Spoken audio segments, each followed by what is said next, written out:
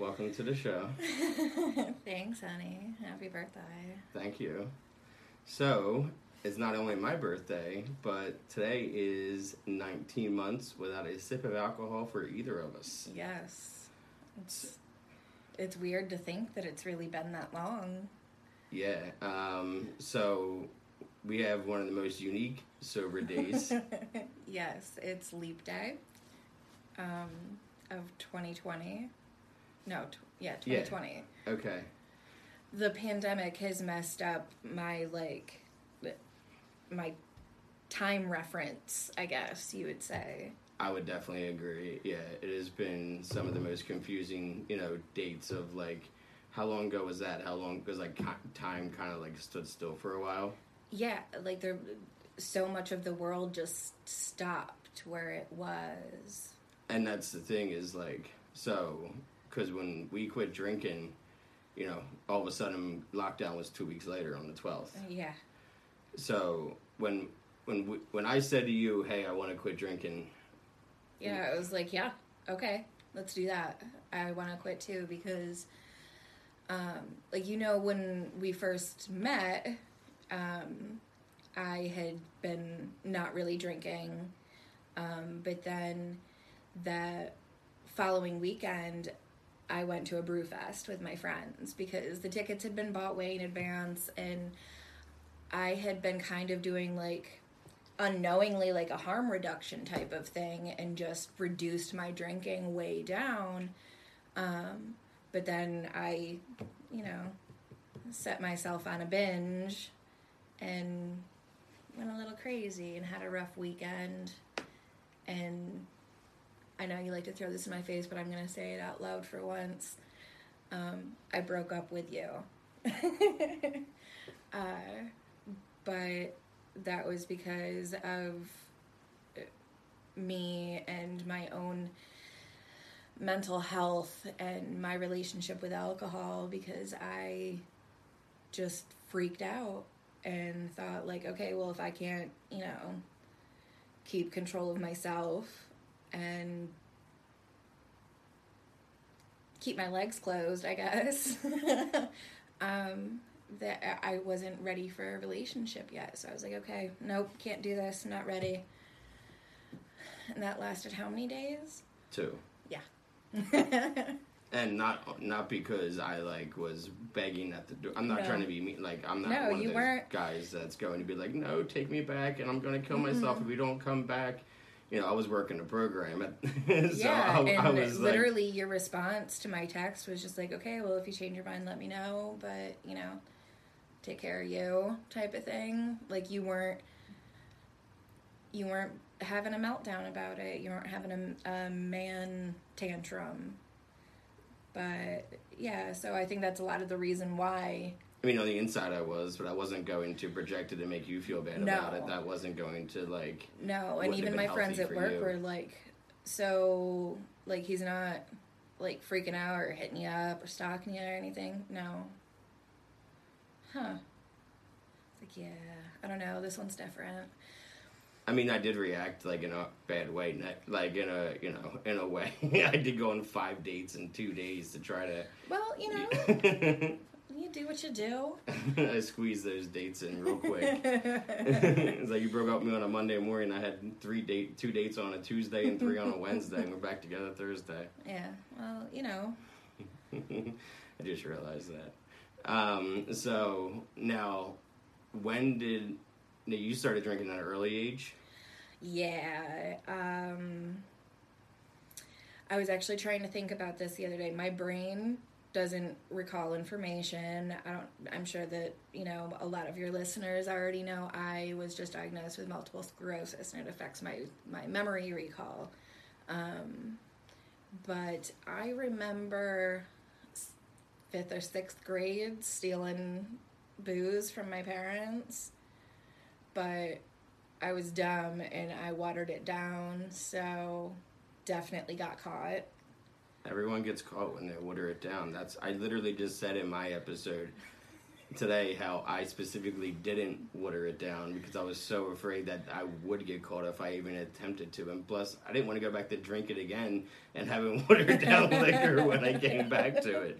Let's be real. I wasn't having that kind of forethought. And I mean, back then it was like peach schnapps and... It's cute. Yeah. It's cute names. Harmless. Now I'm allergic to peaches, but, you know, back then I wasn't. And peach schnapps and orange juice, I thought it was just the most sophisticated thing I could put in my body. Yeah, high class 6th grader right there. Yeah. I was way ahead of my time. Yeah. So, and when did it become like you knew that you were drinking for a reason? When I was like 15. My parents were truck drivers, and my stepbrothers both lived at home. And let's see, they were definitely both 21, or maybe the younger one wasn't 21 yet, but he was definitely partying. But I didn't have parents from like Sunday afternoon until Friday afternoon most of the time. Sometimes they would surprise me, and one of them would come home on a Thursday night, and I would get caught with a cigarette, or, you know, I'd have to hurry up and hide stuff. When did you start smoking cigarettes? Oh, I was in 7th grade. Did you just steal them from a parent, or was it a friend? It started out as friends, but then I would steal my mom's Montclair Ultralights because she kept her cartons in the freezer. That is so funny because my mom called me with cigarettes when I was probably in 9th grade, and I told her they were one of my friends, I forget who, and so to preserve, she put the pack in the freezer in tinfoil. And she says, when you see him again, give him his cigarettes back and tell him you can't hold him anymore. But, like, held him in the freezer. Oh, Tracy. So it's so funny that, you know, Dee Dee keeps her cigarettes in the freezer, too. It must be a generational thing, because nobody my age keeps cigarettes in the freezer. No. I really don't understand it. Nothing like a nice cold cigarette in the morning. They did taste different. If it was a pack fresh out of the freezer, they did taste different. I gotta try this theory. Go for it. Okay. Yeah, I mean, at least the freezer is right by the door that you go out to smoke, so... That's very true. That's where I'll leave them. Yeah. So now you're 15, and when are you you're going out and partying or throwing parties at the house? My stepbrothers would have parties at the house on occasion. But they were very, they didn't want me in their social life, and rightly so. I was a child. And technically, my mom and their dad were leaving me under their care, so, you know, they had to tell me no most of the time. But yeah, I skipped a lot of school, but I never failed a grade. I stayed on cheerleading squads. I was very active in school stuff. I just, you know, was a degenerate. Now, when did you run away? Well, I didn't really run away. I was invited to leave the house. Did that have anything to do with drinking? Actually, it was alcohol fueled, but that was the undertones. 'Cause I had been partying a lot that week, and I hadn't been home, and I hadn't been doing my chores. And one of my stepbrothers was insisting that I take garbage out. And, you know, I had some not so nice teenage angsty words for him. And he chokeslammed me into the wall, and I broke a picture frame with the back of my head, and I had bruises all around. And then he choked me on my bed for a few minutes, and I tried to kick him off, whatever. I don't remember a lot of those details, but that following weekend, my mom and I were like running errands together or something, and she noticed a mark on my neck, and she was kind of being a smartass, and she asked if it was a hickey from my boyfriend, and I just broke down, and I was like, no, this is what happened. And so like that set off a lot of drama in the house, and yeah, so I was invited to leave the house. The plan originally was that I was going to have to go and stay with my grandparents. No, you don't tell that to a 15-year-old. They don't want to hear that. They have friends. They have a social life. They don't want to go stay with their grandparents. But that's what my family always did, though, with, like, teenagers. If they were acting out, they got sent to Grandma's house, and Grandma straightened them the fuck out. But I wasn't all about that. So I was like, no, I'm staying here. Well, then you can't stay here. So first I stayed with an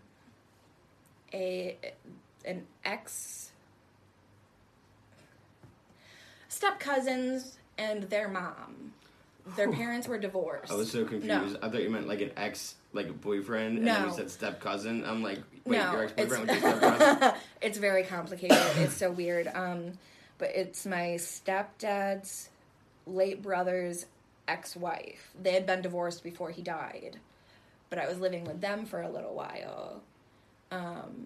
But, like, things kept going missing, and... like, it just wasn't the healthiest place for me to be, so I took it upon myself. Were you stealing? No. Oh, okay. No, I was being stolen from. Oh, okay. And I remember one morning, the one cousin that was closest to my age had found my diary and my stuff, and we were on the bus to school, and she stood up and started reading my diary aloud on the school bus. So, yeah, that was awful, and so I took it upon myself then to find other accommodations. I stayed with Tish that you met, who mm-hmm. handled my divorce. I stayed with her for a couple of months. That was probably the most comfortable I was, and it was the most like normal household. But then, like, that was way out in the country. I didn't like that either. So I got, the itch when it came springtime, because I lived out there for the wintertime. And then in the spring, I found different accommodations, staying with a friend. But then, as things got warmer, I was car hopping, sleeping in friends' cars. I camped out on a friend's brother's trampoline for a little while. They are comfortable to sleep on. They are. And I mean, honestly, if you've never slept on a trampoline under the stars, you should do it. I highly recommend it. But as like a living arrangement, no, it doesn't really work that well. Especially when it rains and you wake up covered in dew. So you better have someplace dry to keep your clothes.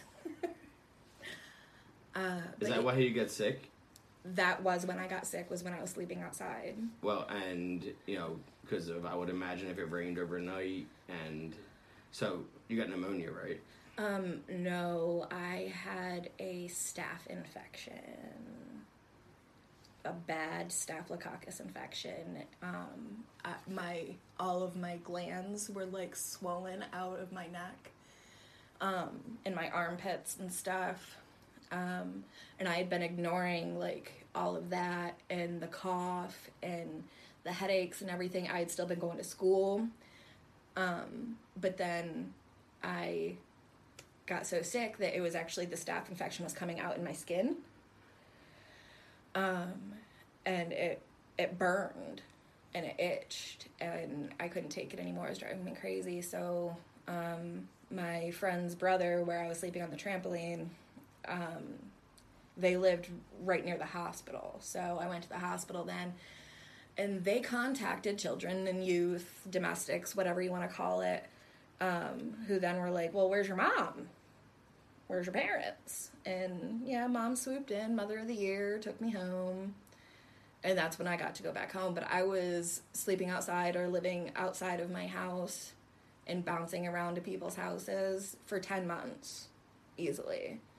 But during that time, I was living on a whopping $20 a week, smoking cigarettes, drinking almost every single day, smoking weed, and feeding myself. Well, not to be sexist against men, but I think it's easier for, a girl to get cigarettes and get alcohol and 100%. weed. It's so much easier. $20 can stretch a long way for a woman compared to a man. Yes, but sometimes it's what you have to do for those things that really fuck you up. So... No, I know that, but there's also a lot of times where it's like just, Oh, yeah, we can just smile and bat our eyelashes sometimes. Yeah, it's more like, I know I was susceptible on the other side, where I would be like, oh, yeah, here's a drink. Oh, yeah, here's a blunt.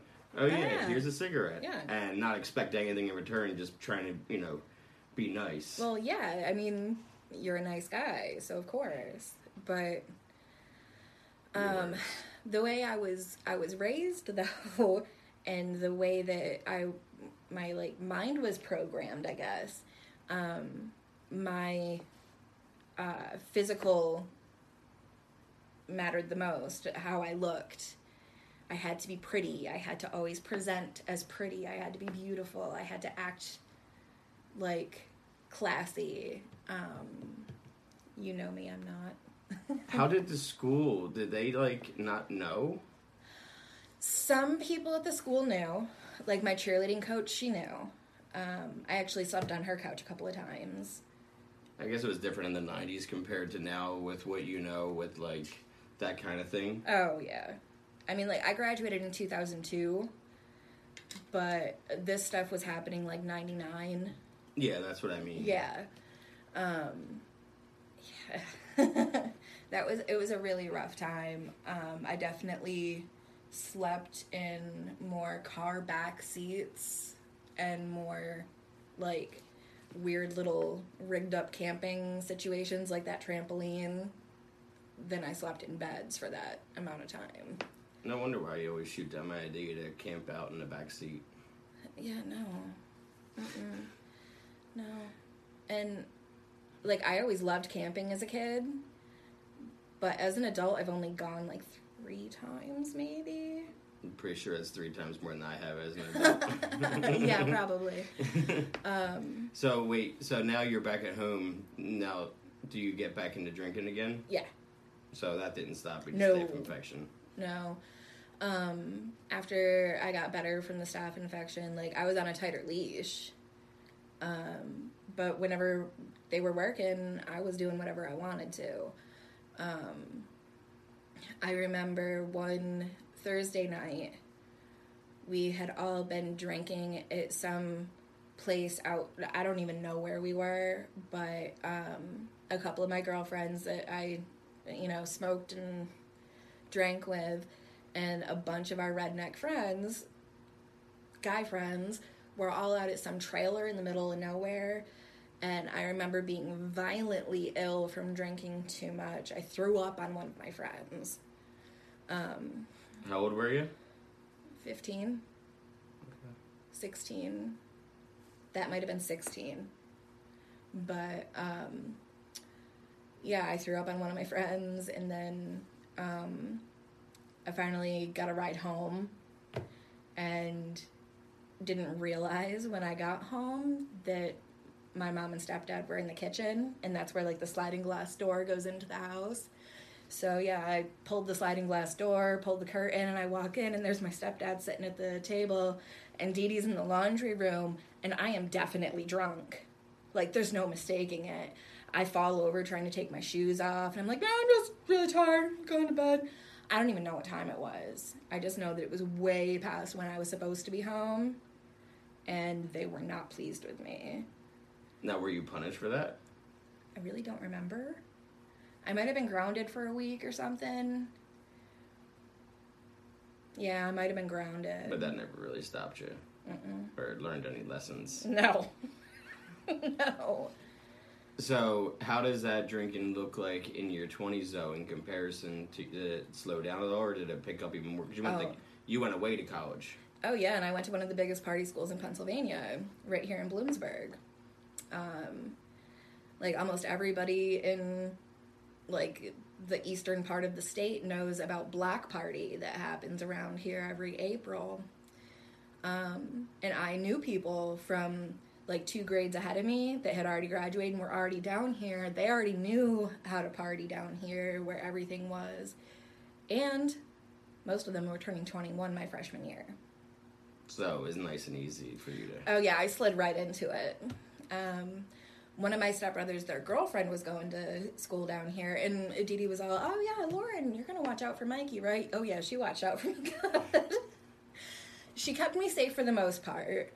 But I definitely had alcohol poisoning when I was in college. Got to have a breathalyzer in my dorm room because I had been raising a ruckus with alcohol poisoning and screaming and puking everywhere. So they called campus security, and the campus cop that came in my room to do my breathalyzer looked like my mother. So, full-blown panic attack, and they couldn't get a reading on the breathalyzer because I was having such a bad panic attack. So I didn't catch charges. I got lucky. You didn't learn any lessons? Nope, no lessons learned. Went back out drinking a couple of days later when the hangover subsided. I might have actually drank that day. It was probably that day, because back then we were all like, oh, hair of the dog. Ugh. Yeah. So, but you weren't still mixing in other substances, though. You were, like... Oh, in college is when I tried Coke. Okay. That was my first time with Coke. That was also my first time doing...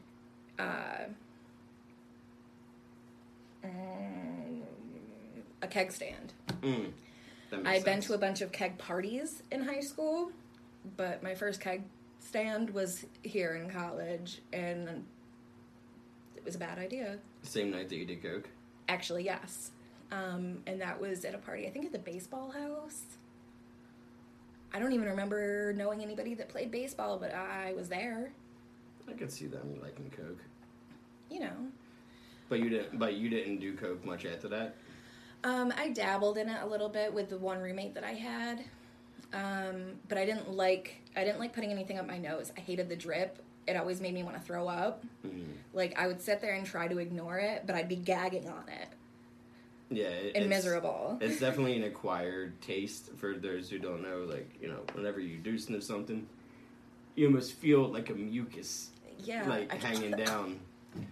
And sometimes it tastes good, and sometimes most of the time it does not. Do not recommend. Yeah, it's not something that I even like thinking about now. No. Because I hated it then. I know people that do like the drip from Coke, but I never. No. But you were still back in the partying though, like that was your thing. Oh yeah. I eventually dropped out right around my 21st birthday, actually, because I mean, I was running out of money, and I had moved off campus with my boyfriend, who was from my high school. Like, he moved here with me. He wasn't a student. He moved here with me. Okay. And we had an apartment off campus. He was a pizza delivery guy, and I sold Avon. And when my 21st birthday was rolling around, finals week was actually, like, my birthday was going to fall on finals week. So I, like a fucking adult, decided, I think I'm going to drop out next semester. I'm not even going to go to my finals, so that I could party for my 21st birthday. Sounds accurate. Yeah, but then I didn't even get to go out that night. I had a big party. My brother Ryan was living in Virginia at the time, I think. Or Cooperstown. I can't remember. He moved around so much. But my brother Ryan came from out of town. Peggy came up because she was living in the D.C. area then. And they were going to, we were all going to have a party at my apartment and then at midnight go out I didn't even make it to midnight. I went into my bathroom to just go pee, but as I was trying to unbutton my pants, I lost my balance and fell backwards into the tub and ripped the whole shower curtain down around me. Been there. So all that they could see was my legs and shower curtain. I've been there, unfortunately.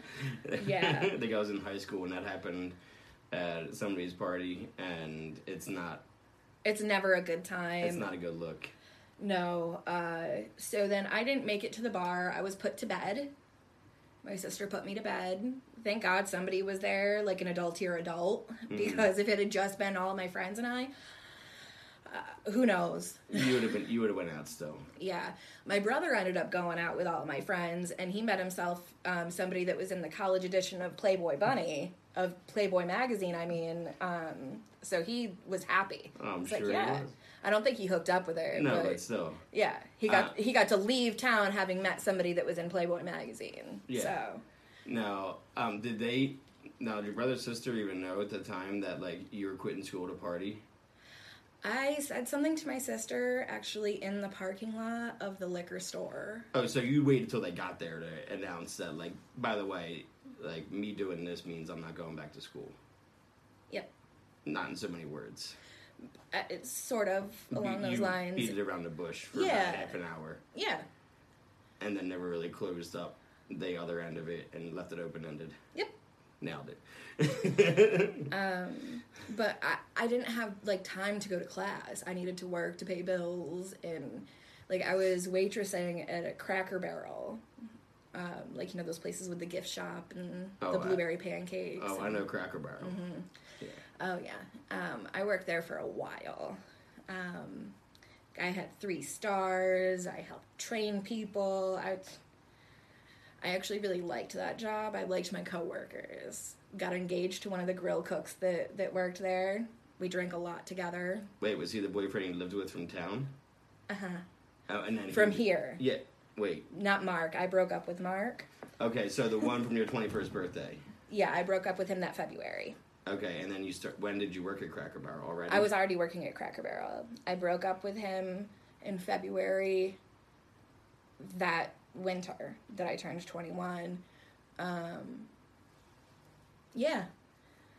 Because we would fight a lot because I was going out to bars. Now that I, like, could. Like, I could get into some bars here in town with my friends. It was just like, oh, well, here's my ID. Yeah. But once I was officially 21 and I could go to, like, the one karaoke bar here in town and I could get into all the other places, that's all I wanted to do. And from then, really until I got married the first time, I was just a barfly. I drank a lot and always in bars. When did you start working in bars? When did you leave Cracker Barrel, the job you liked, to work in a bar? Well, from Cracker Barrel, I then worked for Charlie Brown's Steakhouse. They briefly opened a spot. Aldi's is there now. Okay. But I hated tip sharing, and that's what they did there. So when I quit there, I worked at the call center the first time for, like, a couple of months. I hated answering phone calls, customer service. I couldn't stand it. So talked myself into quitting that to bartend at 2 different bars. At one point, it was 3 different bars. I was a shooter's girl at a hotel bar. I was bartending like 2 or 3 days a week at Cobblestone, and then I was bartending a couple of days a week at what was then Rick's Rusty Rudder. These are some wonderful names in I know. the middle of nowhere in rural Pennsylvania. I know. Bars. Well, Rick's Rusty Rudder then got sold. Rick's Rusty Rudder. Oh, yeah, and I got hired at that place by a gay couple because I had boobs. That is amazingly... It's amazing. Yeah. Yeah. They were wonderful people. I'm still friends with Ricky. Does he still have a Rusty Rudder? No, he does not. Okay. He's a geologist, I believe. Like, he's brilliant. You know who else is a geologist? Who? Stan Marsh. Yes. You're right. Or Randy Marsh. Randy Marsh is a geologist. Yes, Randy. How could you forget? Where? Oh, you moved Randy. Randy's right there. So all this time of like, were you drinking while you're? Well, I couldn't drink behind the bar. I know, but nobody can drink behind the bar. No, I didn't. Okay. I didn't. I was really good about that. Mostly because I was so like terrified of losing my job. So I knew other bartenders that did it, but I didn't fuck around. But as soon as I was done, oh yeah, I was sitting down and I was having a shift drink. Or 2. Mm-hmm. Or 7. Or 12. Or, I don't know, a lot. I know one night I had gone out for, I think it was $1 rum and cokes. I'd had 18 double rum and cokes, and then I did snow angels on the sidewalk outside of my house. And then stripped down and passed out in a pool of my own puke inside my living room. So, yeah. My beautiful wife. I know. I'm so classy. That's also when I was getting into a lot of fights in bars, too. So, why were you getting into fights? Liquor. Ah, okay. So, beer, you're okay, or wine, you're okay, but... Mm-hmm. Liquor is a big fat no-no. Because we didn't really drink that much. Like, we drank, 9 months not alcoholically together, but it was like, you would get, like... wine, not wine coolers, but like ciders and like shit like that. Yeah, like White Claws and stuff like that. Yeah. I like the seltzers, I liked wine. But I would drink like vodka and I would drink like margaritas. And I drank Jack Daniels. Yeah, I can't do Jack Daniels. Now, whiskey is what made you mean. Whiskey is definitely what made me mean. Oh, excuse me. Whiskey got me in a lot of fights. Like, not just like physical, but I would just say the nastiest, most awful stuff to people without even hesitating. Like I would heckle karaoke singers at the bar. Of course you would.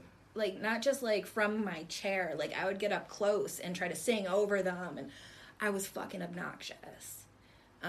So I stopped drinking whiskey and went to bourbon instead, because that didn't make me quite as mean, it just made me dumb.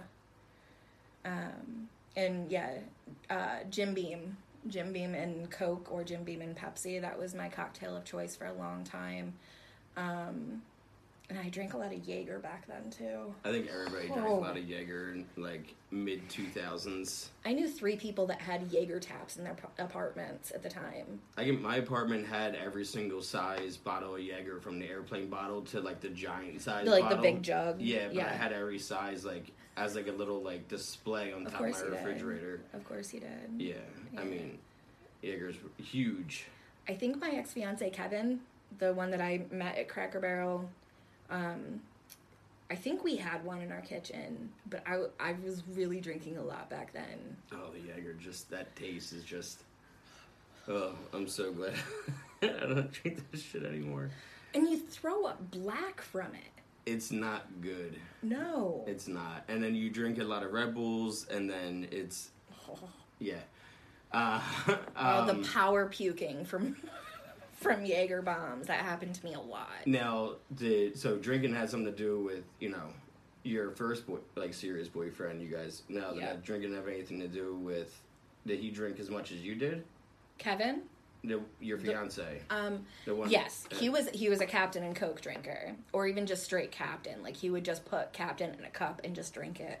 Oh, gives me shivers just thinking about it. But yeah, he would drink himself to oblivion whenever he could. Now, I feel like a lot of like the bad karma that I have had in my life came from that relationship. Because we were just shitty people together. Like, we played a April Fool's joke on people at work. I had a fake diamond ring from Walmart, one of those, like, $5 rings that you can buy. Yeah. We told everybody at work that we got engaged. They took us out to, like, Rosemary's, that nice little spot in that alley that I pointed out to you. Mm-hmm. We had, lobster ravioli and a bunch of drinks on everybody else's dime, and then told them, hey, just kidding. So yeah, then when we really did get engaged down the line, nobody gave a shit. No. I was gonna say, no one's gonna care at that point. No, and I think all of my friends also knew that, like, it wasn't a healthy relationship. I didn't belong in that relationship. A lot of them tried to talk me out of that relationship. My sister called him Snake. She couldn't remember his name. Of course. Or wouldn't remember his name, I guess, is more accurate for Peggy. So yeah, everybody just called him Snake because he had a green mohawk and like big gauged out ears. I've always had a type. I've always just, I don't know, made weird choices. You're looking at it. I guess it's just I don't judge a book by its cover. So yeah. So, but basically, alcohol had a lot to do with why you guys didn't work either. Yeah, 100%. We actually broke up for a little while. He kicked me out of the house for, I'd say, a week. His best friend at the time let me crash at his house. I'm not gonna say that nothing happened. So that was pretty, like, ridiculous. But then, yeah, he asked me to come back home, and I went back home, and they continued being friends, and it was just like nothing ever happened. It was fine. So toxic. Yeah, kinda. So toxic. And how soon after you guys officially broke up did you meet your future husband? Oh, there was a big gap. There was a whole other relationship in there, baby. Oh, okay. After Kevin was a brief thing with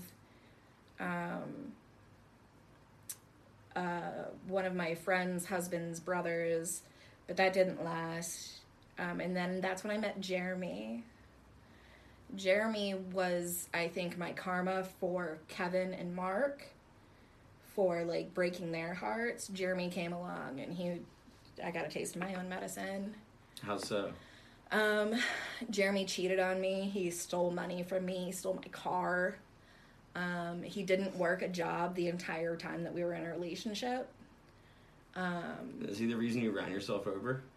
No, that was when I was with Kevin. Okay. That's when I was with Kevin. Were Kevin you drunk got that sick. night?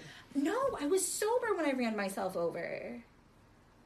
I had just gotten out of work, and I went home, and he wasn't officially living with me yet, but he had a key to my apartment.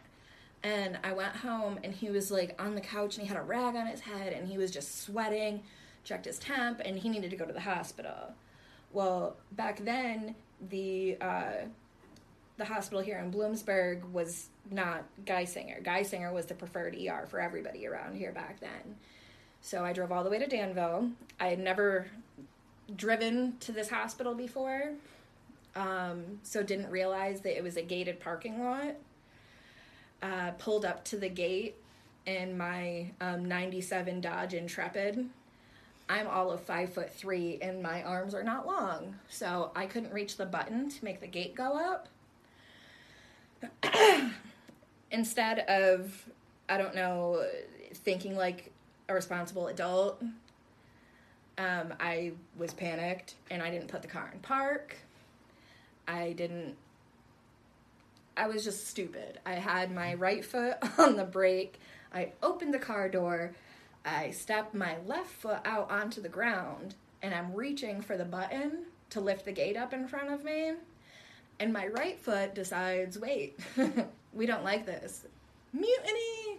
And it slides off the brake and slams onto the gas. So I got dragged underneath my car as it went through the gate because I still didn't hit the button. So you took out the thing too?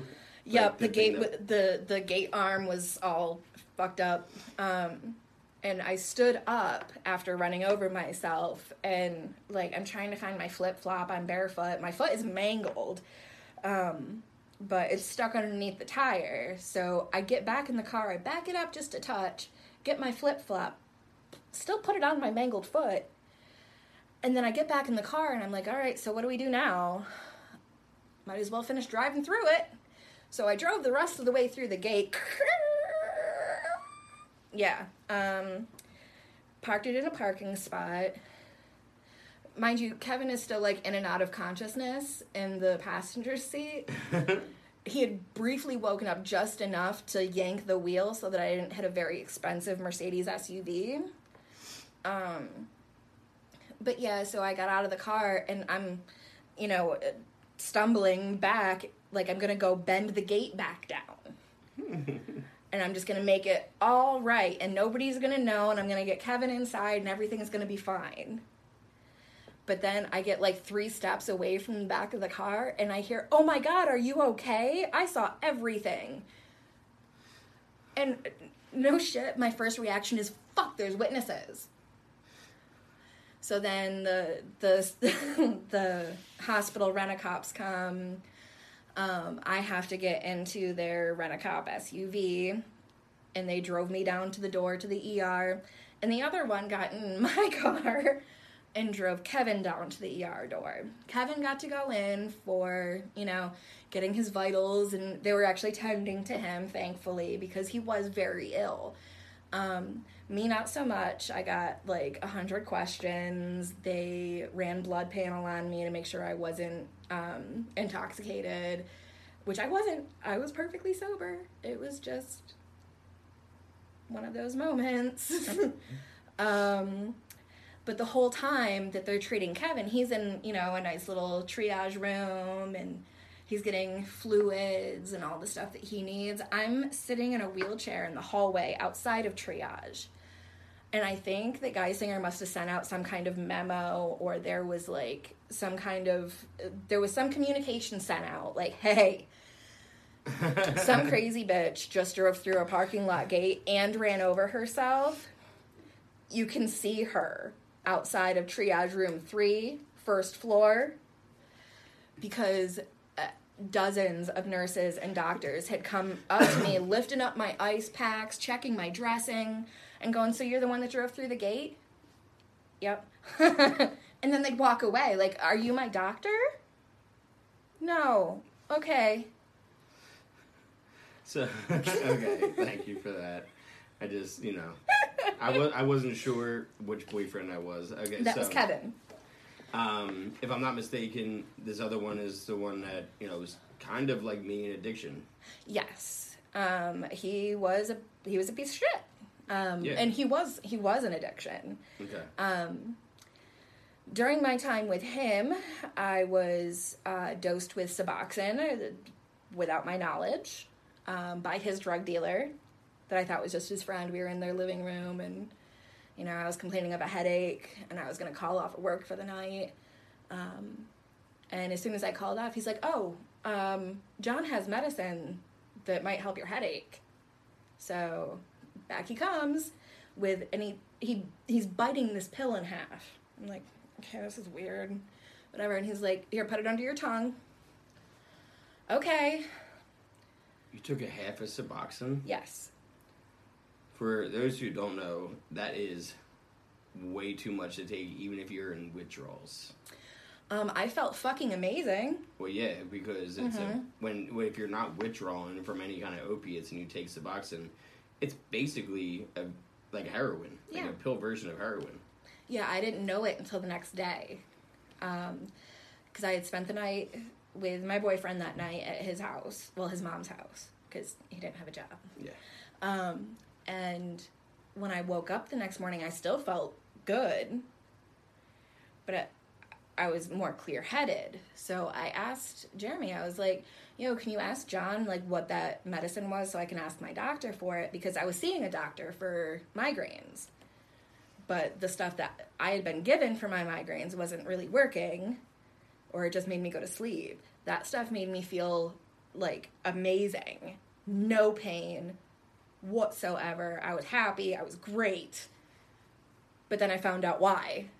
He's like, "Yeah, you can't have what John gave you. That was Suboxone." So he knew. His dealer knew. His dealer's wife knew. Were they just trying to help the symptom of a headache, or were they trying to see if you'd be... I don't get it. I still don't I didn't go back in their house ever. I would imagine, but it did take away your headache, I'm sure. Yeah, it took away my headache. It was amazing. But, that gave me massive trust issues about, medicine and, taking medicine from anybody. which is probably why I never really got a pill habit. Probably why I went back to drinking, where you know where it comes from. Exactly. And I was smoking a lot of weed then, too. Because that's what, to my knowledge, we were buying from this guy, was just weed. Oh, okay. But it's not. Like, Jeremy would disappear for, like, 2 days sometimes.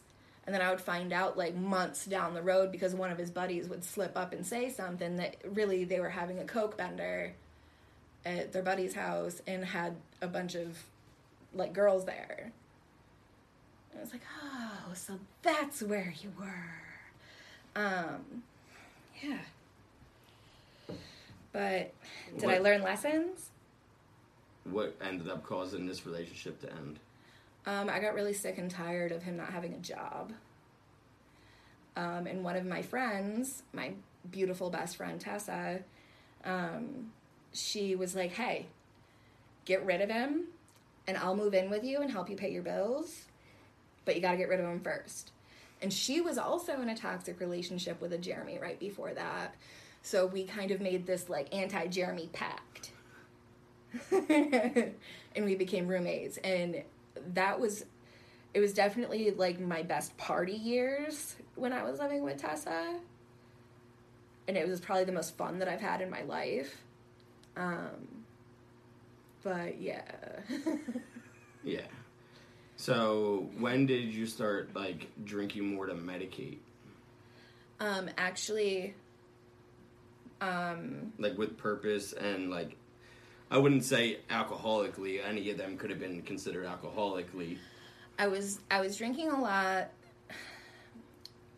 to avoid, like, dealing with my shit, like, my mental health, because I've always had anxiety and depression. Like, I can remember, like, having anxiety attacks in high school, but not knowing that they were anxiety attacks because people didn't talk about that stuff back then when we were kids. Yeah. But I got diagnosed with anxiety when I was 29. Got diagnosed with anxiety and depression. But for like 15 years, I was just medicating myself with weed and alcohol. And, you know, dabbling in other things here and there. But then I started having all these weird injuries, like after I started having those migraines and I was getting treated for those, then, like, I hurt my wrist, I hurt my knee, and for all of these injuries, I was getting prescription painkillers, and I liked to drink on those. I didn't like the painkillers by themselves. That didn't do anything for me. But if I was using those and then drank, it felt great. So I did that quite a bit. And I was almost constantly dealing with some injury for the better part of 10 years. So, yeah, definitely self-medicating a lot. And I didn't have, I didn't always need the painkillers. So that's why I don't think that I had, like, an opiate problem. Because I didn't feel anything if I took them on their own. Well, and you weren't even doing opiates. You were doing narcotics. Yeah. You were taking, like, what was it, like Vicodin? Or Tramadol? Well, no, I would get Oxy, too. Oh, you would? Yeah. Okay, I don't know. But I didn't like it. It made me nauseous. But I would drink to, like, distract myself from that and then end up throwing up all night. So, you know, that's really healthy. Yeah. So, and that's when now you're married. Yes, I didn't marry Jeremy. I finally ended things with him. And then I met Richie, actually, at what used to be Rick's Rusty Rudder. It was Artie's Roadhouse. And the people that own it as Artie's Roadhouse had fired me, actually, as a bartender shortly after they took over. And apparently had hired him in my space because he started there shortly after I was let go. But after I broke things off with Jeremy and I was going out to the bars and stuff again, I ran into him. And we started dating, and I wasn't real sure. I was actually briefly dating one of his coworkers too. But, like, we were in the same circles for a while. And then, we we got engaged, we got married, we have a son together. I raised his 18-year-old son since he was 7, so he's my kid. He just graduated last year. Our child together is in 2nd grade, and you're helping me raise Dominic as well. Yep, we are co-parenting with Richie. Yes, and, no matter what happened with the divorce, we're in a good space now. Yeah. Yeah, like, we can all communicate, and we can exist in the same space socially. Oh, yeah, we definitely, all 3 of us get along really easily. We communicate all together. I mean, I picked up Jacob, your stepson, from work, giving him rides because, Richie will be at work and I'm available. Mm-hmm. It's definitely a healthy, Yeah, we operate more situation. As a team. Yeah.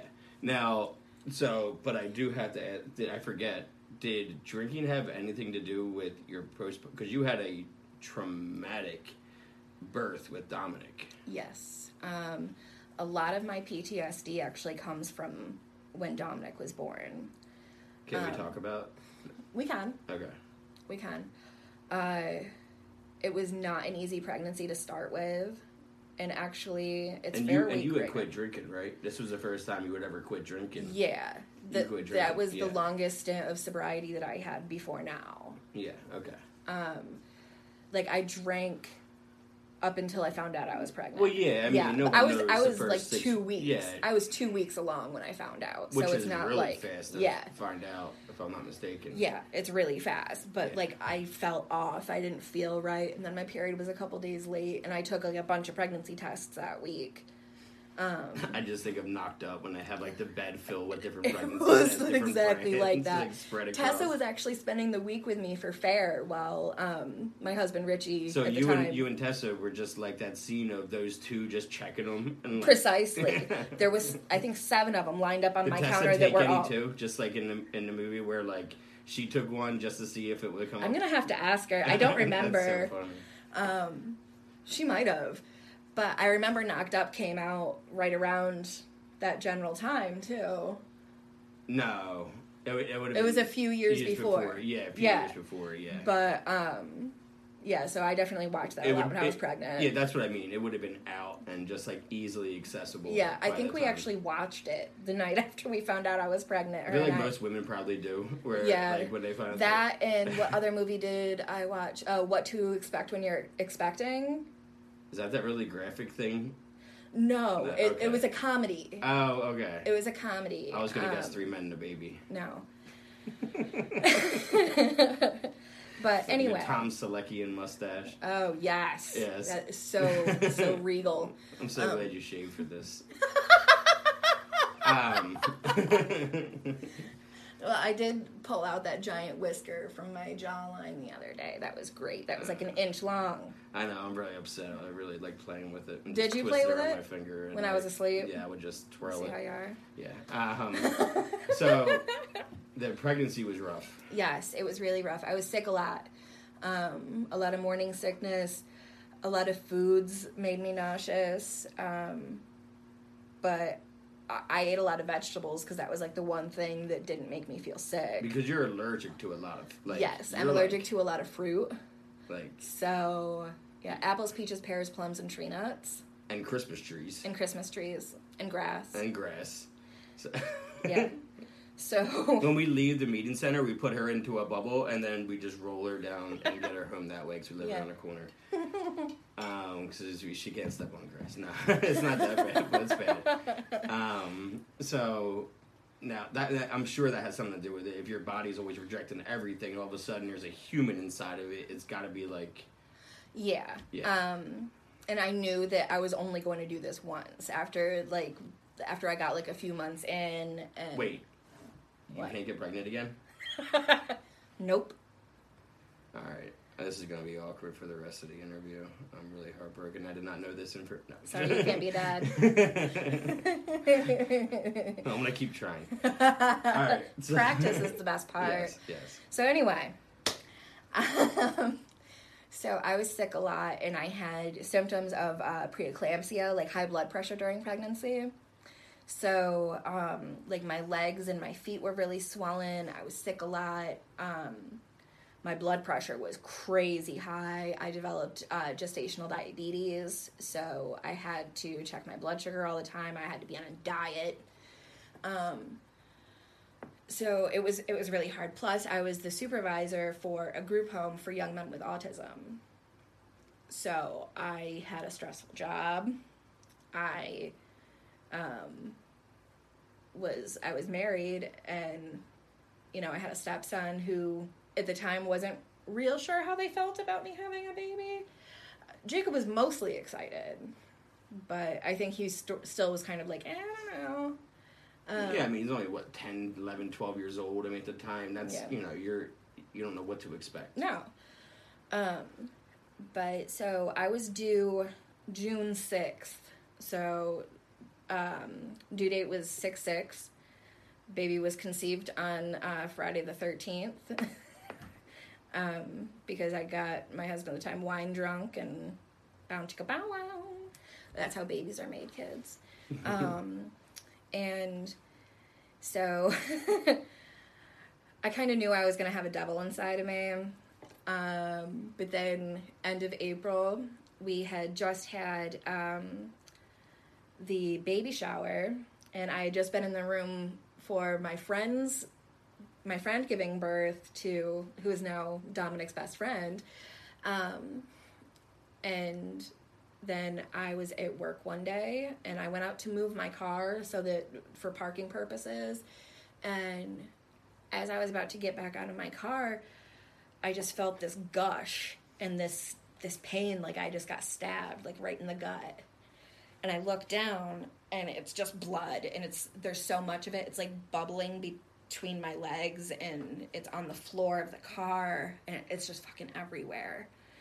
So I had the door open, and a couple of the staff members were actually walking out of the door, and I was like, hey, can you go inside and get, it was Lisette and Annis were the others working. Sorry. They went inside and got them. They helped me get out of the car. They called Richie. They kept asking if I wanted an ambulance, and I'm pretty sure you know what my answer was to that. Fuck no. I hate ambulances. Well, then Richie goes and picks Jacob up from school first, and then he comes to pick me up from work. Drives me to the hospital. The whole time I'm still just bleeding. They get me in a room, they get my clothes off of me, and then they're wheeling me to surgery. I could see Richie. He was crying in the hallway. I remember that. That was the last thing I saw before they took me into surgery. And then when I woke up, I was in a recovery room, and all I could see was a clock in front of me and IVs, and I was in a lot of pain. I just started screaming, where's my baby? Because I obviously was no longer pregnant, and there was no nurse nearby. There were other people that were like in varying stages of waking up or still under anesthesia. Finally, a nurse comes in, and she's like, I'm sorry, what's wrong? I said, where's my baby? And they're like, what baby? Because I was in general surgery recovery.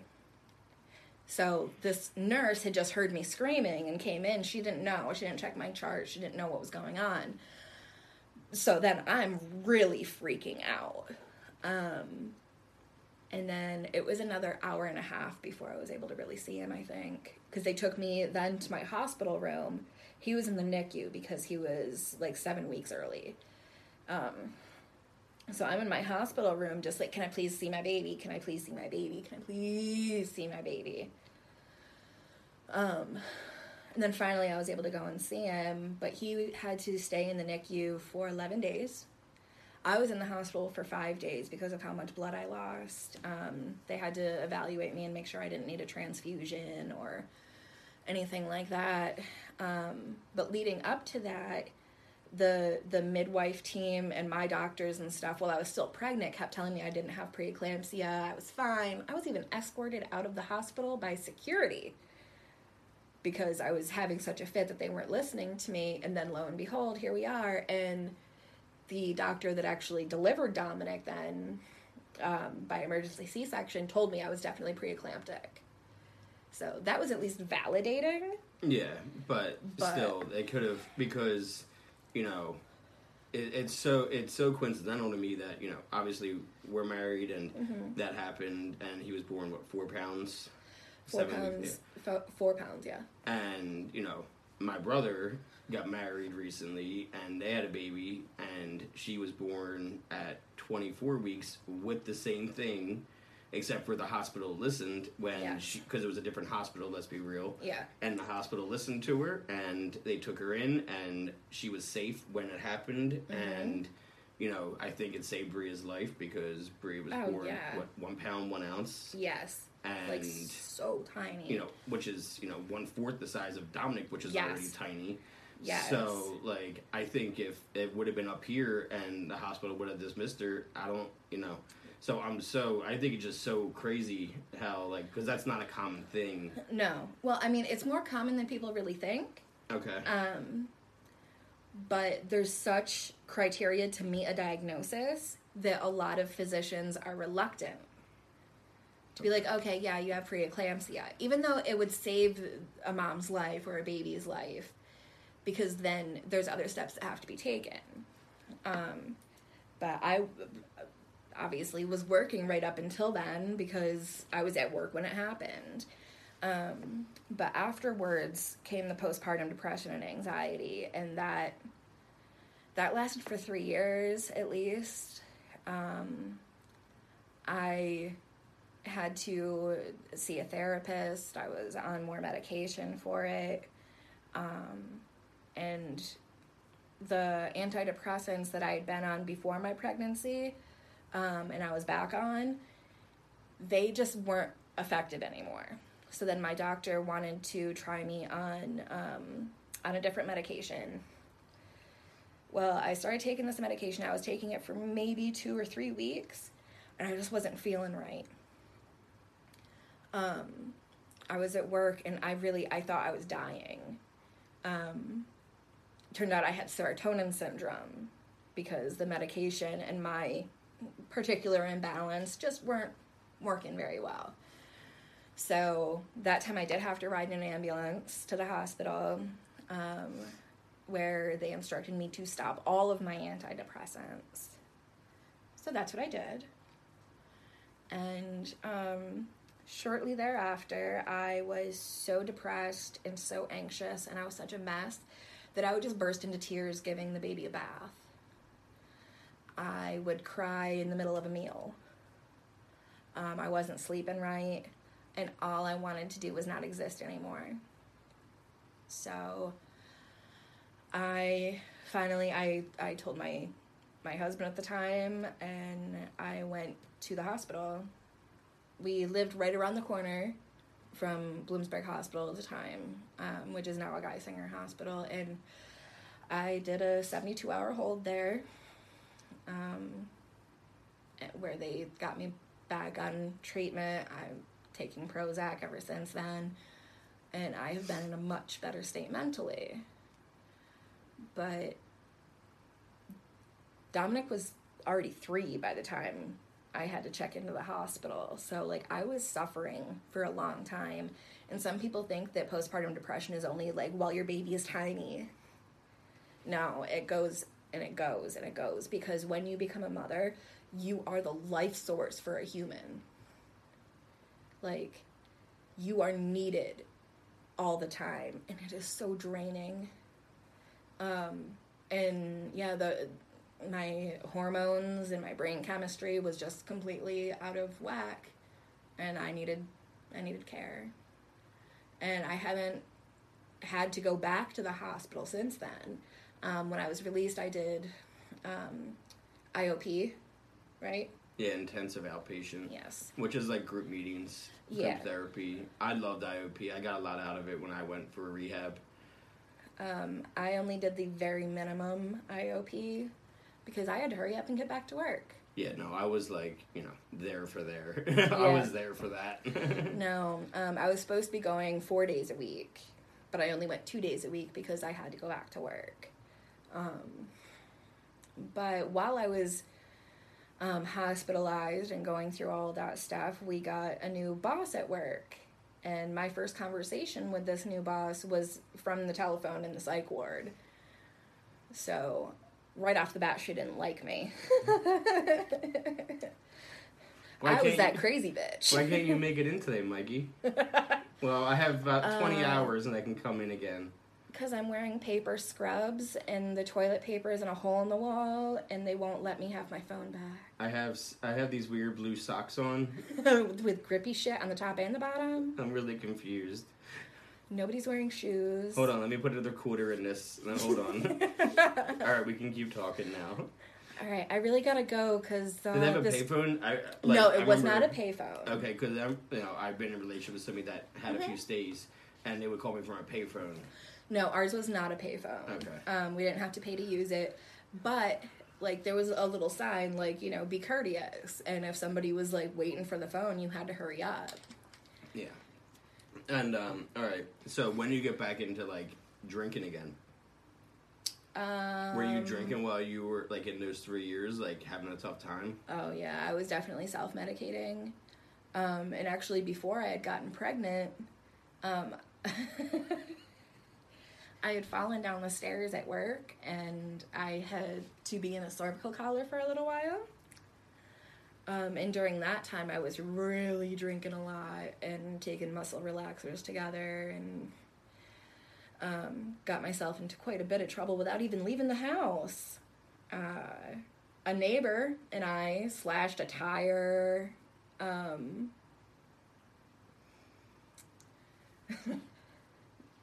It was a douche and a Jetta that kept speeding up and down the alleyway between his house and my house. And we would porch drink a lot. And one night we had the perfect amount of alcohol in our system to be like, oh, let's do something. And we, remind you, I'm wearing a cervical fucking collar, a Beauty and the Beast tank top, and we're being stealth. Yeah. Sneaking across the street. The most fucked up version. To slash a Jetta's tires. Charlie's Angels ever. Yes. It was the worst. It was the absolute worst. Yeah, I remember waking up the following morning and being like, what the fuck? I hope the guy with the Jetta isn't watching this. Should I cut this part out? I mean, it was a college student. Okay, I'm not worried about it. Yeah, so whoever it was, they probably didn't stick around. I remember the next morning, I think There's it was some actually random graduating. college student that's watching this right now going, I live near the hospital and I drove a Jetta through alleys really fast. Son of a bitch, that was them. No, that was actually, I was living downtown for that part. Okay. Yeah, that was not my finest morning. Now you definitely gave it away. If they thought it was downtown, I'm like, oh, never mind. I was living downtown at the time, so it wasn't. There's college apartments all over this town. I know. But It's so weird. I was thinking about it yesterday, how like not only in a college town are you reminded of what town you're in all the time by everyone's shirts. Yes. Like, where I grew up, I didn't see people walking around town wearing shirts that Mount Ephraim on all the time, or Audubon, unless they played sports. Yeah. But since you're in a college town, you have the parents of the students, and then you have the alumni of the school, then you have the 8,000 current students that are there, and plus all the teachers and staff. Yep. You see Bloomsburg. You're reminded that you're in Bloomsburg. Oh, yeah. At all times. Yeah. This town definitely functions around the college. And the fair this week. Yeah, we are staying away. Yeah, for those who like fairs, come on down to the Bloomsburg Fair. Just please don't, park at our house, because it's getting ridiculous.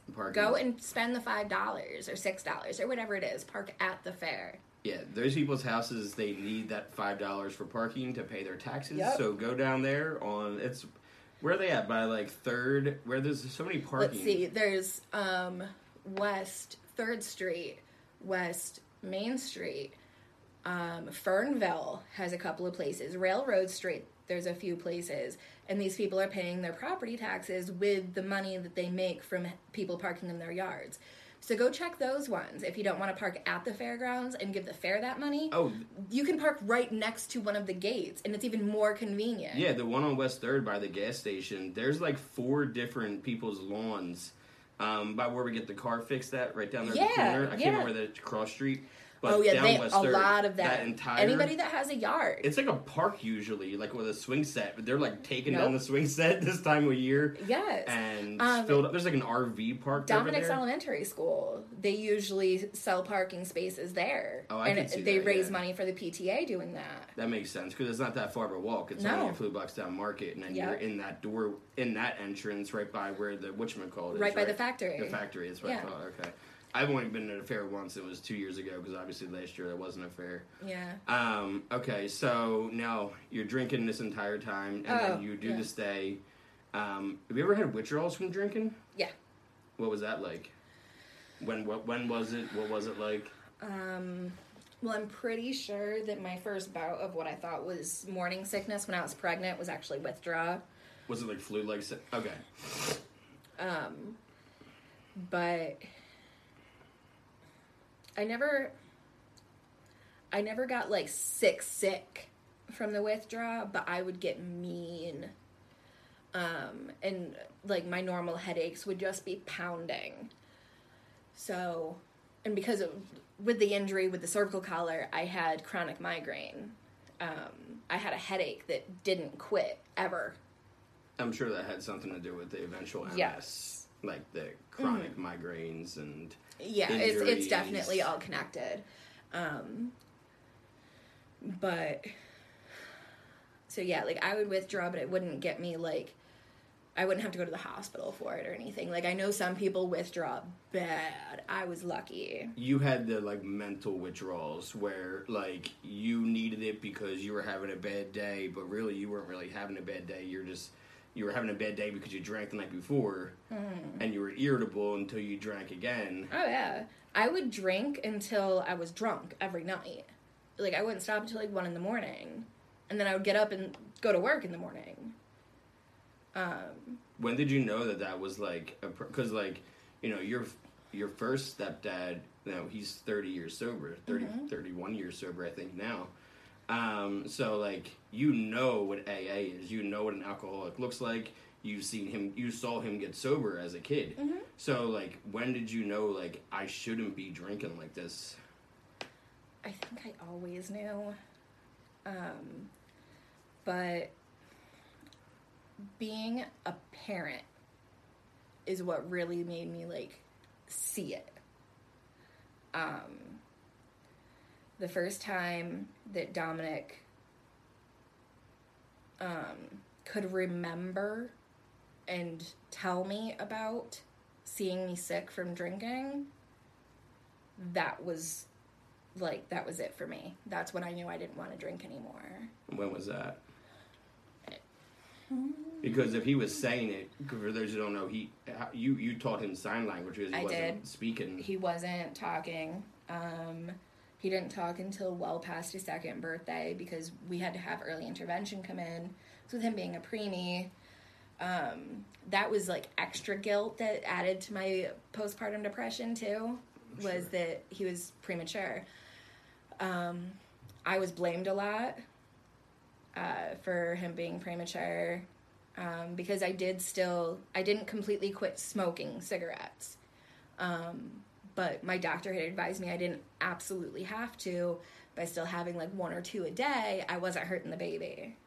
Yeah, and I wasn't withdrawing then from nicotine. And that's true because we do know somebody now, and she is about to give birth like next week. Yeah. And she has smoked, not like smoked in a harmful way, but smoked, you know, here and there. But she's had a completely healthy pregnancy, and she's making it completely to term. And she just beat COVID last week. Yes. And she's a fucking rock star. Yeah, and she's still like about to give birth to a healthy baby. So yes. I mean, you know, if that makes you feel any better like about the smoking and that is like nowadays seeing somebody is still because like, you know, she gets a lot of looks on the street. Oh yeah. People shoot her looks, and you know they shouldn't judge and because they don't. If you're pregnant and you smoke cigarettes and you can quit, good for you. That's awesome. I'm proud of you.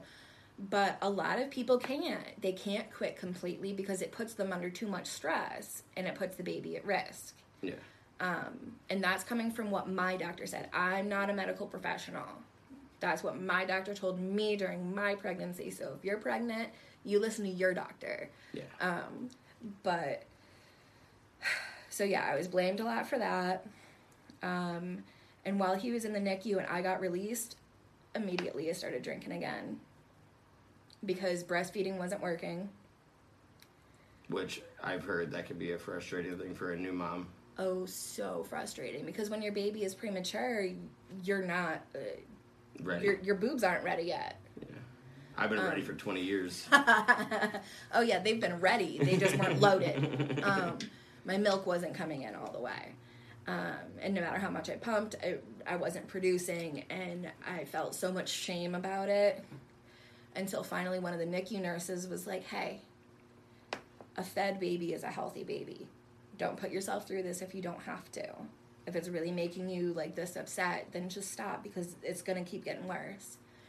Formula is still good. So I finally was like, okay, I don't have to do this. And so yeah, I started drinking.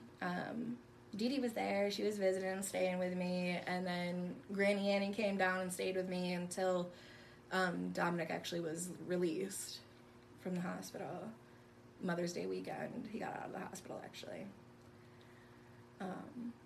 Yeah, but so I drank daily from then on.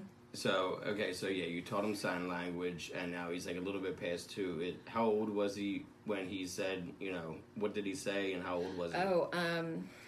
Maybe 4, when he was really, like, putting together full sentences, because he was going to preschool, and... yeah, now he can read. Now he can read books. Chapter books. I mean, now he's one of the best, at reading comprehension in his grade. Mm-hmm. So, like... He's incredibly smart. Yeah, come a long way from, 5 years ago when he was still just, like, I didn't know him then, but, like... Shout out to Teacher Beth for the help in early intervention. Yeah. But, yeah, that made... such a huge difference. So between the sign language and some of the vocabulary that he was starting to get, he was able to communicate. But then when he was 4 is when he was really, like, talking in sentences. And he told me that he remembered me throwing up in a friend's bathroom. It had been a New Year's party. And, like, all the kids were having a sleepover so the parents could drink. Yeah. And he was in the bathroom with me while I was throwing up, and he was, like, trying to, like, wipe my face, and he kept giving me tissues, and, but yeah, when he was 4, he told me that he remembered that. He was only 2 when that happened. He was like, I remember you throwing up at T.T. Nicole's house, and you were really sweaty, and, yeah. So, when that happened, I was like, shit. I gotta stop. I can't do this. I can't do this in front of my kids anymore. And it's bad enough that Jacob had seen me and had to deal with me because I wasn't always nice.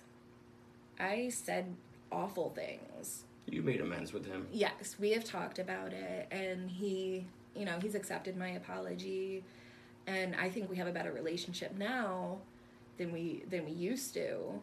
But, I mean, like, he's 18. We don't talk every single day or anything. But, yeah. But he's got a job. And respects your opinion. Yes. Yes. I love that kid. I'm so proud of him. But, yeah, so that was really my, like, awakening. Like, it's time. Then... This was around the same time that I had to have surgery for an umbilical hernia. And the doctors told me that I needed to be alcohol-free to have this surgery. Like, I needed to have more than a couple of days. So I was like, all right, I can do this. Totally. Yep, no problem. I don't have a drinking problem, so we're good. Well, to help this along, a friend of mine... gave me a cookie, an edible, and with a warning to only eat half. so that I would be able to eat something. Because with this hernia, like, I couldn't eat a meal. I was in so much pain. You know the pain. I know the pain.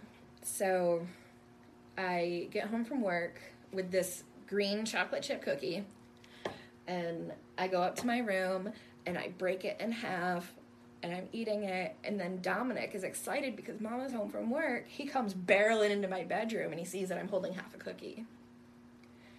And he's like, Mama, I want a cookie.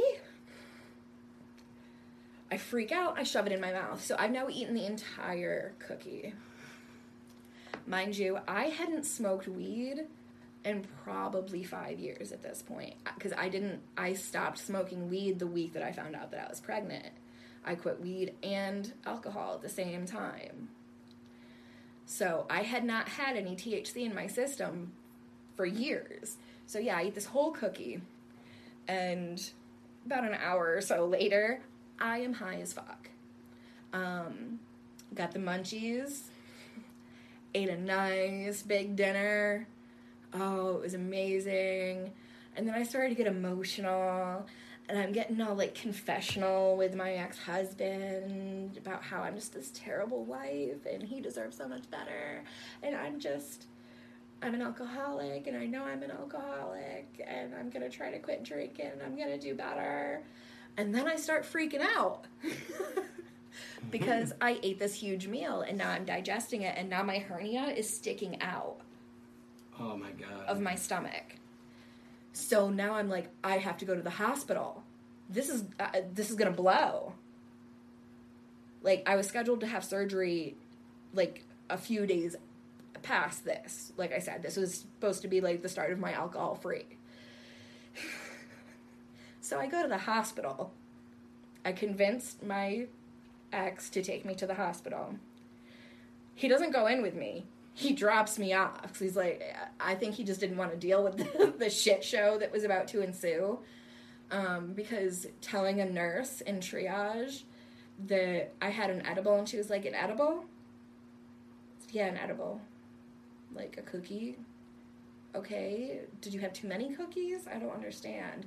She's very confused, and I'm like, no, it was a marijuana cookie, and it was too much, so I'm really high. So they couldn't do anything for me. They made sure that my hernia was okay and nothing was gonna rupture.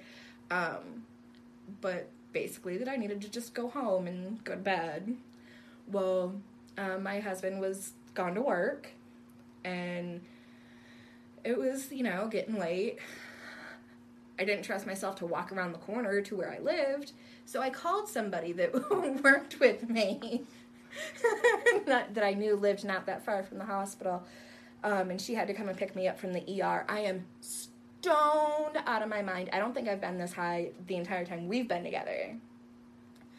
But like I get out in the car and I'm sitting there, and she's laughing her ass off. She drops me off, makes sure I go into the house okay. But yeah, the next day at work, she's telling everybody, like, I had to go get Mikey and take her to and pick her up from the ER and take her home because she was too high. She went to the ER for taking an edible. Yeah. I've learned how to do my edibles since then. Yeah, I've taught you the art of microdosing. Yes. When it's really you're just supposed to take half. Maybe even take a quarter. And then the other quarter. Yeah. And then maybe the half at night to sleep. Learn to say no to your kids instead of just gobbling it up. Yeah, that's the other thing. Listen, if you just would have said, no, this is for me, I'll get you your own. Yeah, no, I just shoved it in my mouth because that seemed like the best solution at the time. So now you're ready to quit drinking. Yep. But you weren't, like, because when we met, it was a few months later. Yes. Well, after my surgery, I successfully didn't start drinking again. I did start using more marijuana. I kept myself, like, stocked with, like, a vape or a little bit of flour or something, and I would just take a few hits here and there. And that kept me from drinking, and I was okay that way. But, like, I would still have, like, a drink socially if I went to a friend's house or out to dinner or something. But I didn't like it anymore. after having that edible and going to the hospital. And I think when I had that edible and I was all like confessional and stuff, I really talked myself into quitting drinking. Because after that day, I just really didn't want it anymore. So it was easier for me as long as I had a little bit of weed. But I didn't have a medical card yet. So, thankfully I do now. But yeah, starting marijuana again definitely made it easier for me to quit drinking.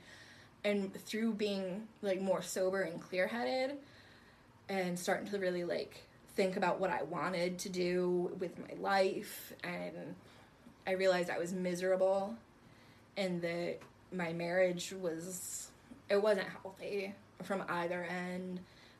We weren't faithful to each other. We avoided each other. We would go days without really speaking, except for about the kids. So, and it wasn't the first time that I'd asked for a divorce, but it was finally, nope, we're done.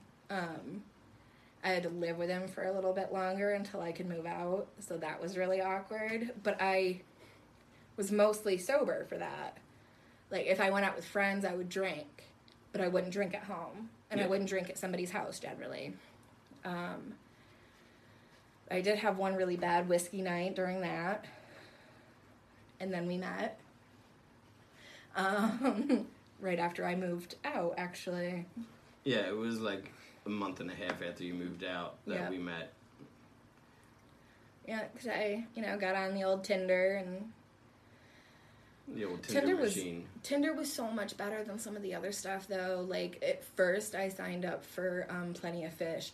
That's where all the rejects go. Plenty of Fish is not where you want to find yourself on a dating app. No. And if you are, it's only for the stories, because... Yeah. Well, when I first started on Plenty of Fish, it was like, oh my God, there's so many people I know. No. Just constant. Nope. So, yeah, I got rid of Plenty of Fish, and I'd only been on Tinder for like a week, I think, when we started talking. I got lucky. Yeah, you did. So, now, we drank together, but not like I said, not alcoholically. Like you said, you had that weekend. Mm-hmm. I never really got, I think because AA was so indoctrinated in me that I never got like too smashed. There was, a night that you got extremely smashed that I do remember taking care of you and holding your hair back and patting your sweaty head as you were vomiting. Wait, was that the time that I was puking in your parents' basement, or the time that I was puking at your house, at your apartment? Because there were 2 times. All right. There was 2 different times. No, that's right. That's right. Yeah. But the other time was what? I think we were in the sun all day, there was other circumstances that went into it. Yeah. I think we had some sun poisoning mixed in with the booze that day, because we really didn't drink enough to be as sick as we were. No. So then when we finally quit, and then quarantine hit, and I reminded you that we quit drinking.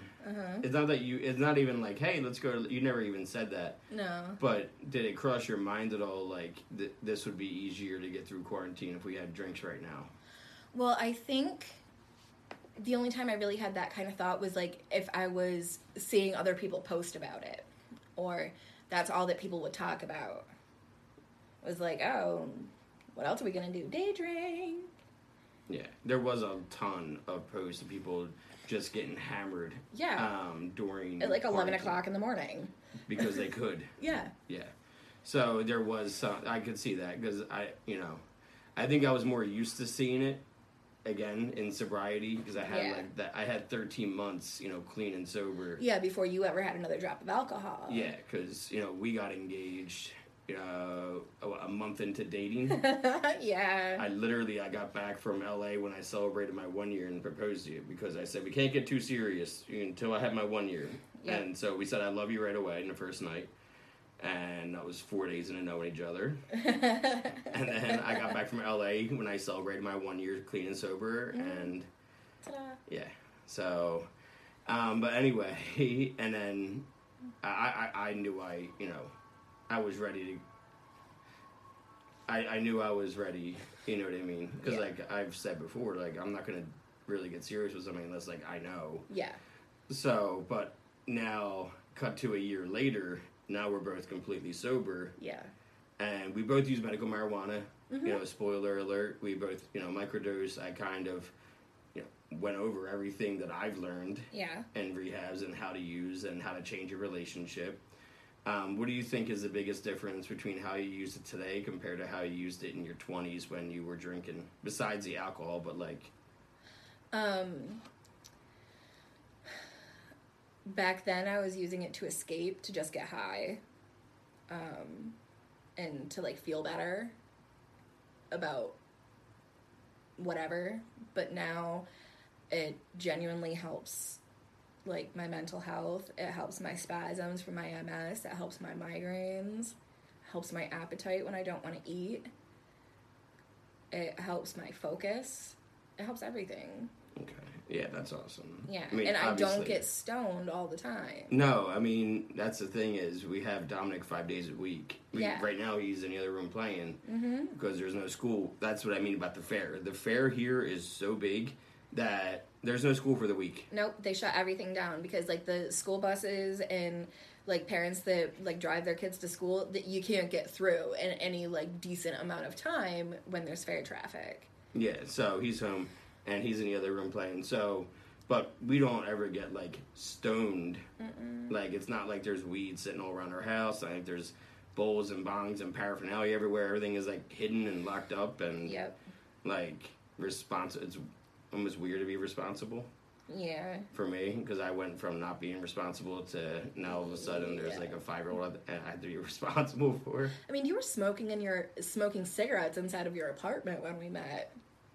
And here you are, you know, approaching 2 years of living in an apartment that you don't smoke cigarettes in. Well, you know, I had a lot of practice living with my family where I couldn't smoke living with them. So I'm used to walking outside and having a couple and then going back inside. So that's why I would smoke when I lived alone, because it was the only time I could ever just openly smoke in bed or, you know, in the living room. In the living room, whatever, without having to, like, you know, take breaks for a cigarette. So I was already used to that. Now, you know, since we didn't go through AA when we got sober, how have our meetings been helping with your sobriety? It's been helping me a lot to realize, like, a lot of the fucked up shit didn't only happen to me. Because when you're getting sober without the 12 steps, you're not really working through everything. And, like, parts of me, I'm intrigued by the steps, and I know that you and I have talked about me going through them. And I never wanted to force anybody to do them. I will suggest it to anybody and everybody, but I'm never going to be like, you need to do this, you have to do this, or we're going to break. It's, you know, I'll throw it out there. But we talk about the steps individually in meetings, though, so I can take, like, a little bit from the steps and be like, all right, so that's something that I definitely need to, you know, come to terms with, or that's something that I should work on. And it's just helped me to feel less alone and a little bit more normal when we are the furthest thing from normal. But, yeah, we've built a community, and it's nice. What is your favorite thing about having a meeting center? My favorite thing is when somebody tells us in a meeting that they feel safe here and that they can talk openly, because that's exactly what we wanted. We wanted people to be able to come in and talk about the heavy stuff, get it off their chest, because just talking about it helps you to set some of it free. And it takes away some of that stuff's power when you speak about it to other people. And there's an old saying, I can't remember it word for word because, you know, my brain. But shared joy is increased, but shared misery is lessened. So, yeah, that's what we come together for. We're sharing our good stuff, we're sharing our bad stuff, and it helps to have a small community to help you carry the load. I love that. And I love you, and we're going to end with that. All right. Thank you so much for sitting down and being so vulnerable. You know, it's not easy for me. I know. I appreciate it, and I appreciate you, and I love you very much. I love you too, baby. Happy birthday. Thank you.